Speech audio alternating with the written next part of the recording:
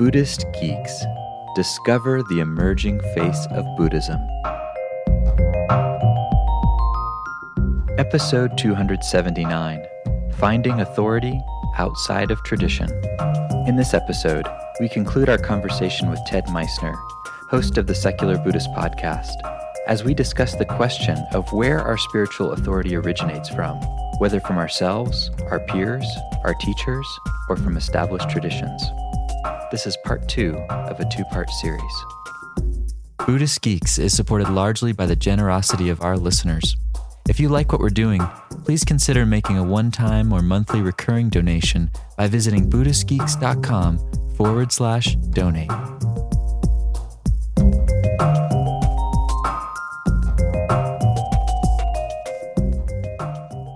This conversation is kind of opening to some of the questions I wanted to ask about secular Buddhism. And I know these are things that you've probably considered and you probably explored with your guests. One of the things that David McMahon, who's an academic, he wrote a book recently called The Making of Buddhist Modernism.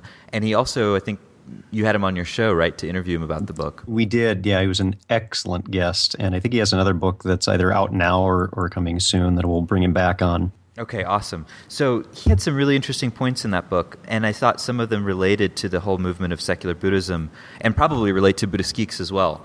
Actually, I'm sure they do. So with that in mind, he writes, many interpreters of Buddhism have attributed an already modern or demythologized worldview to the Buddha and his early disciples.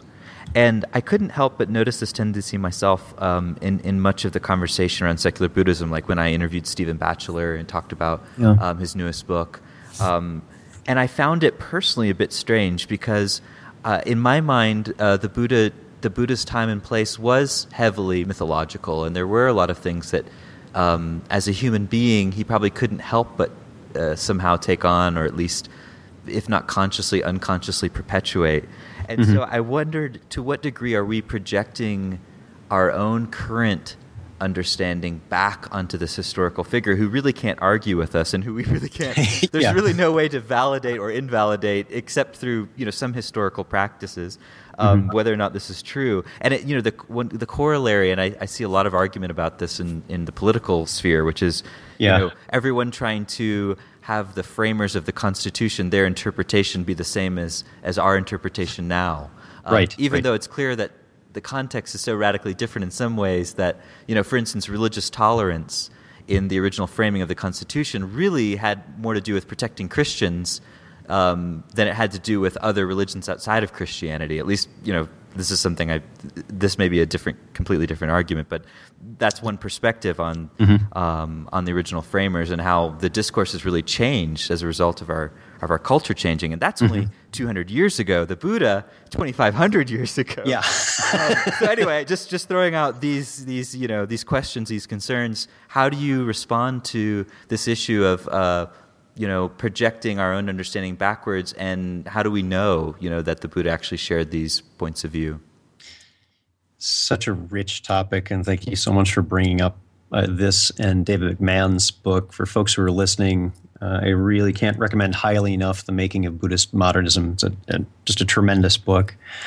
One of the things that Stephen Batchelor, again, has said in the past when he's been accused of interpreting Buddhist concepts with our own lens of contemporary society, he said, well, yes, that has always been so. That's what people have always done. Buddhism has not gone unchanged since the Buddha's time. There are threads of it, like Theravada practices, which are very close to what may have been, and I say that very intentionally, may have been how the practices were done in Siddhartha Gautama's time, and there are others that have gone in a very different direction. What we see in Soto Zen, my original tradition, is probably not real close, and there were schisms that led to this evolutionary branch of the Buddhist tree, and that's okay. It doesn't mean that Zen is a bad thing or that Theravada is a bad thing. There are simply different ways of engaging with it that were based on differences of ideas about what our practice meant.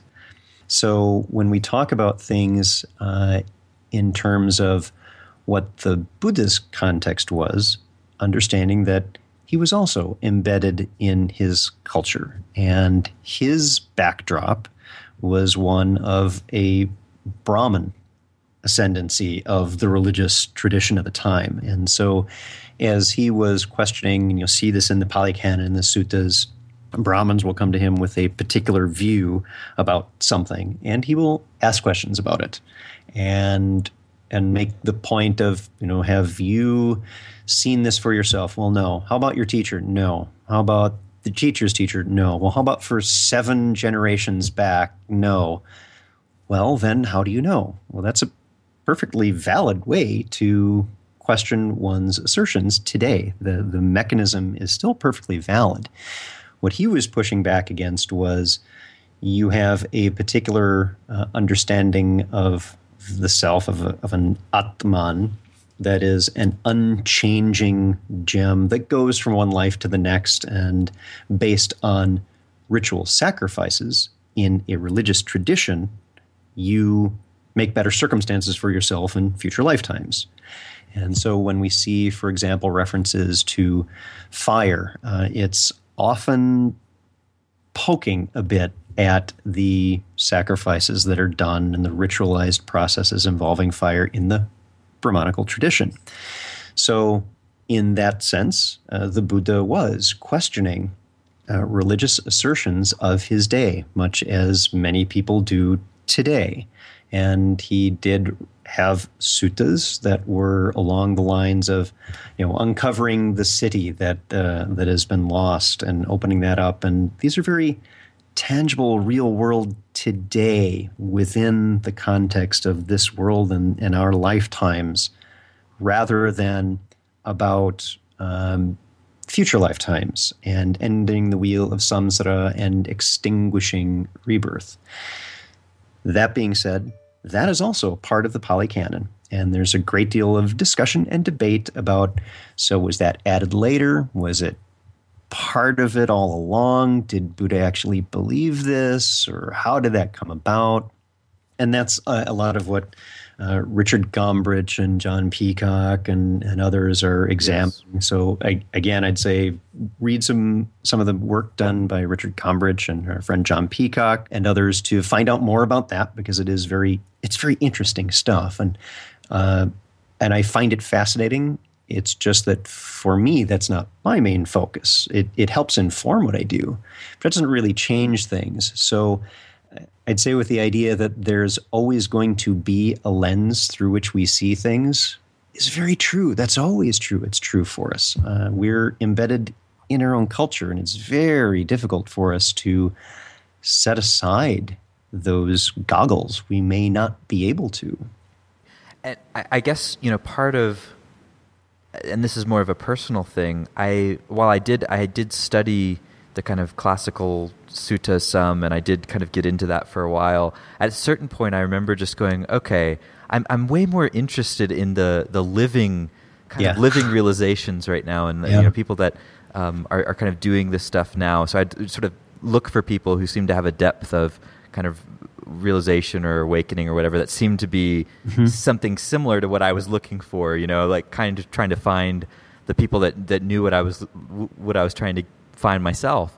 And right. I guess as part of that, I noticed that, there's one movement going back to the tradition saying, let's find some connection back to the tradition, and let's sort of find ourselves as part of this ongoing narrative of Buddhism. And then there's another movement to be like more radically, and you find it in Buddhism, which is interesting. If you see the Buddha on the road, kill him. Lin Chi. Yeah.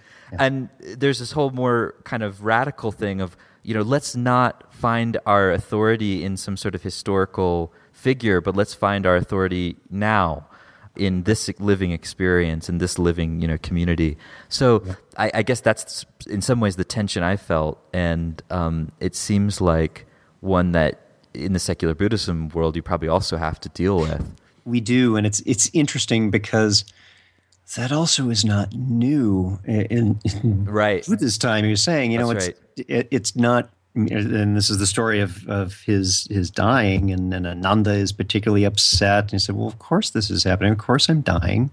Nothing lasts. And it's, if you need to understand the Dhamma, don't look to me. The teaching is there. This is for you to do yourself. And the last words purportedly being, practice on with diligence, that this is in your hands.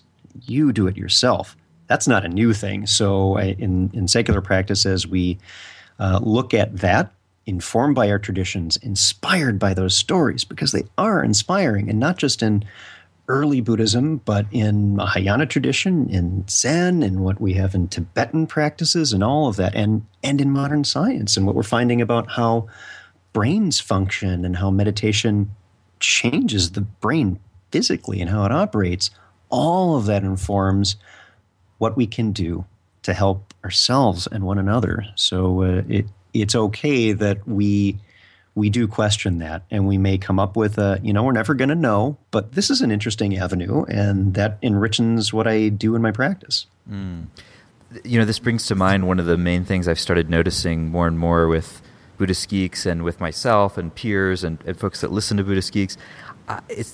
There's this very interesting paradox between, on the one hand, really practicing deeply within a system, like in this case, a Buddhist system. And like you mentioned, there are many different systems and many different disagreements even within bigger systems. So we have a lot of options there. But, say we find a system like Soto Zen or Insight Meditation or whatever it might be, and we go deep with that community or that system, those practices. The paradox that I've run into and that I've seen so much of is, okay, there's so much value in doing that.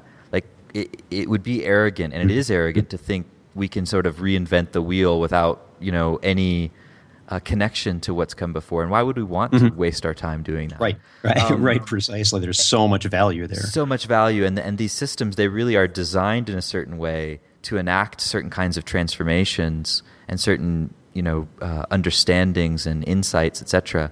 And they're really good at doing that. And part of the way they do that is by being very self-contained and self-coherent. And there's a container, and that container is strong. So in a certain way, we don't want to be just completely breaking those containers apart, or we lose the power of them. Right. But on the other hand, those containers were all designed and developed in a period of time which is radically different than the time we're in now in the modern world, the global world that we live in.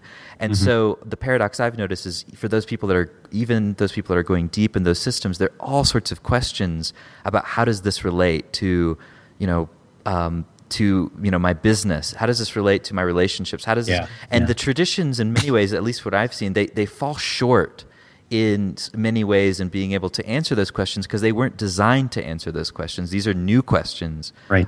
New contexts that are emerging, new intersection points that we've never really had to deal with before. So the paradox I'm noticing is it's not just about applying what we learn from these systems and practices to life, but also what does life have to tell us about these practices? Wondering how you've seen that. Have you seen that tension play out? How do you respond to that? How does secular Buddhism work with that? Because it seems like you're also working at all these different intersection points. Yeah, there are, and that ties in again with how we were talking about right speech. That our practice is sound. It's how it finds. How it presents itself within our cultural context. So, for example, I'm glad you brought up paradoxes. I just had a discussion with Mark Lesser, who's the CEO of the Search Inside Yourself Leadership Institute. And he has a new book that's come out, and a lot of that has running through it the theme of paradox, that we do see this seeming contrasting views that really help us think creatively in the moment. And I think the dichotomy of secular Buddhism is one such way of challenging our traditional views and shaking that up and seeing, should we really be as attached to some of the assertions that we have that might not be contributing to us? And as you're saying, one can find tremendous value within a given tradition. And if that aligns well with our own views and how we approach practice, that's great. That's exactly where you should spend your time, because that helps energize what you do in your daily life. And that's really what we're doing with secular Buddhist practice, is that we're finding resonance with a view that is more this world based. One of the wonderful discussions that came up at Buddhist Geeks last year in one of the breakout sessions was on rebirth and how that contributes to our understanding. And you and I chatted about this last week, that on the one hand, you had folks who were absolutely firm believers in the literal truth of a rebirth from one life to the next, and there were other folks who didn't accept that as a dependent understanding of their practice. What they did not rely on that understanding. And there were good questions on both sides about, well, if you don't believe this, then how does that work? And that was a wonderful, wonderful experience, because we all learned from that and found, again, common ground about what we do today. You brought up a very interesting point about spiritual practice, the faith in this, what we would call a buffet-style religion, and how that might not be such a good thing, because you have the tendency to take the things that you like, or the things that are easiest from each, and set aside the things that are harder. That's a normal human thing to do. We don't eat the bad food, we eat the good food. That's just normal part of experience. Yes.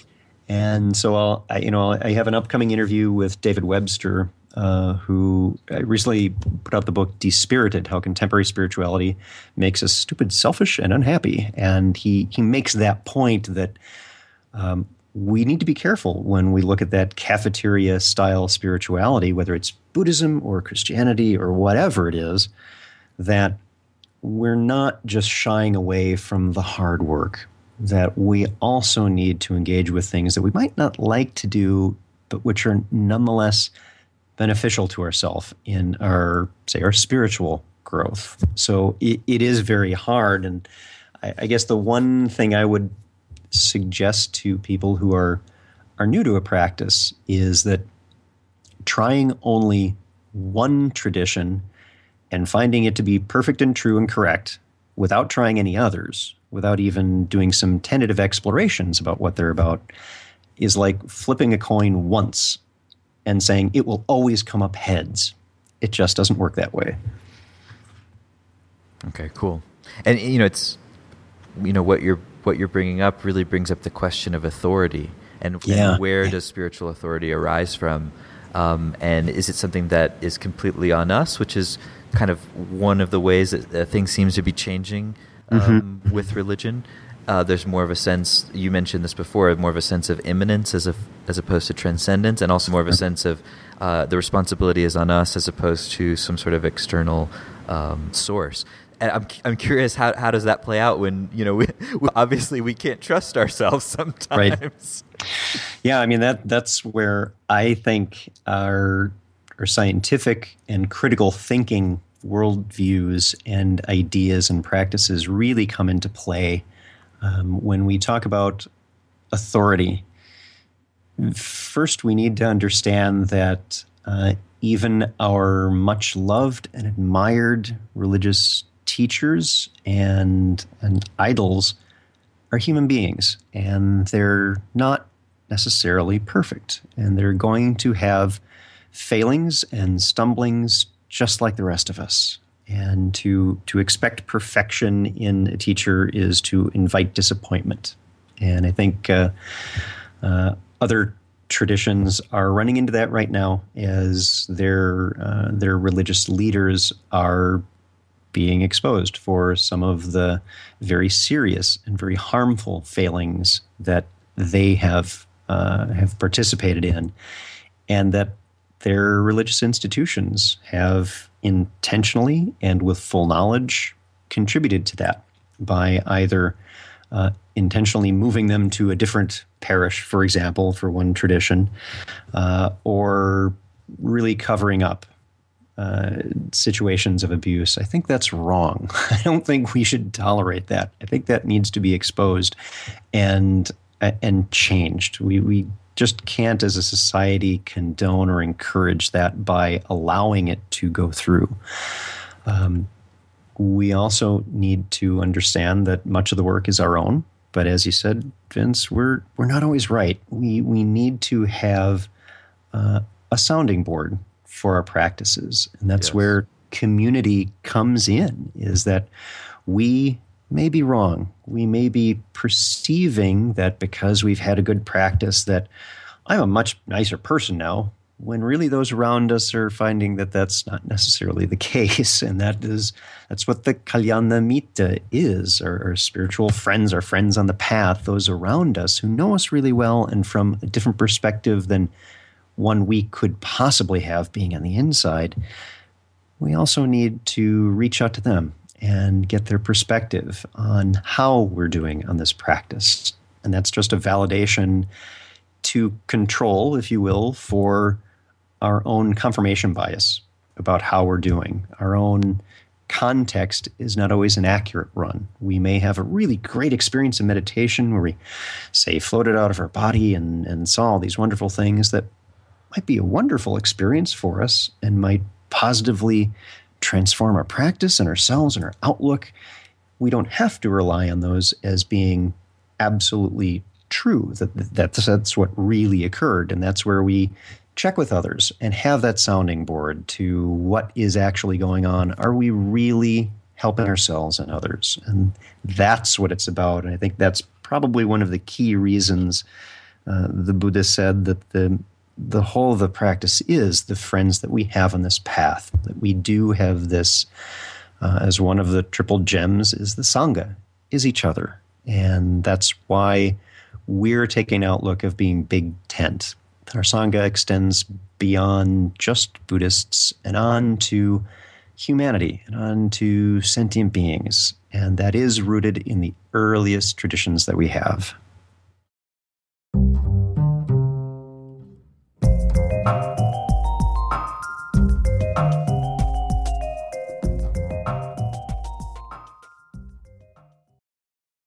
Join us for the 4th Annual Buddhist Geeks Conference, hosted in partnership with Mindful Cyborgs and Shambhala Sun from October 16th through the 19th in beautiful Boulder, Colorado.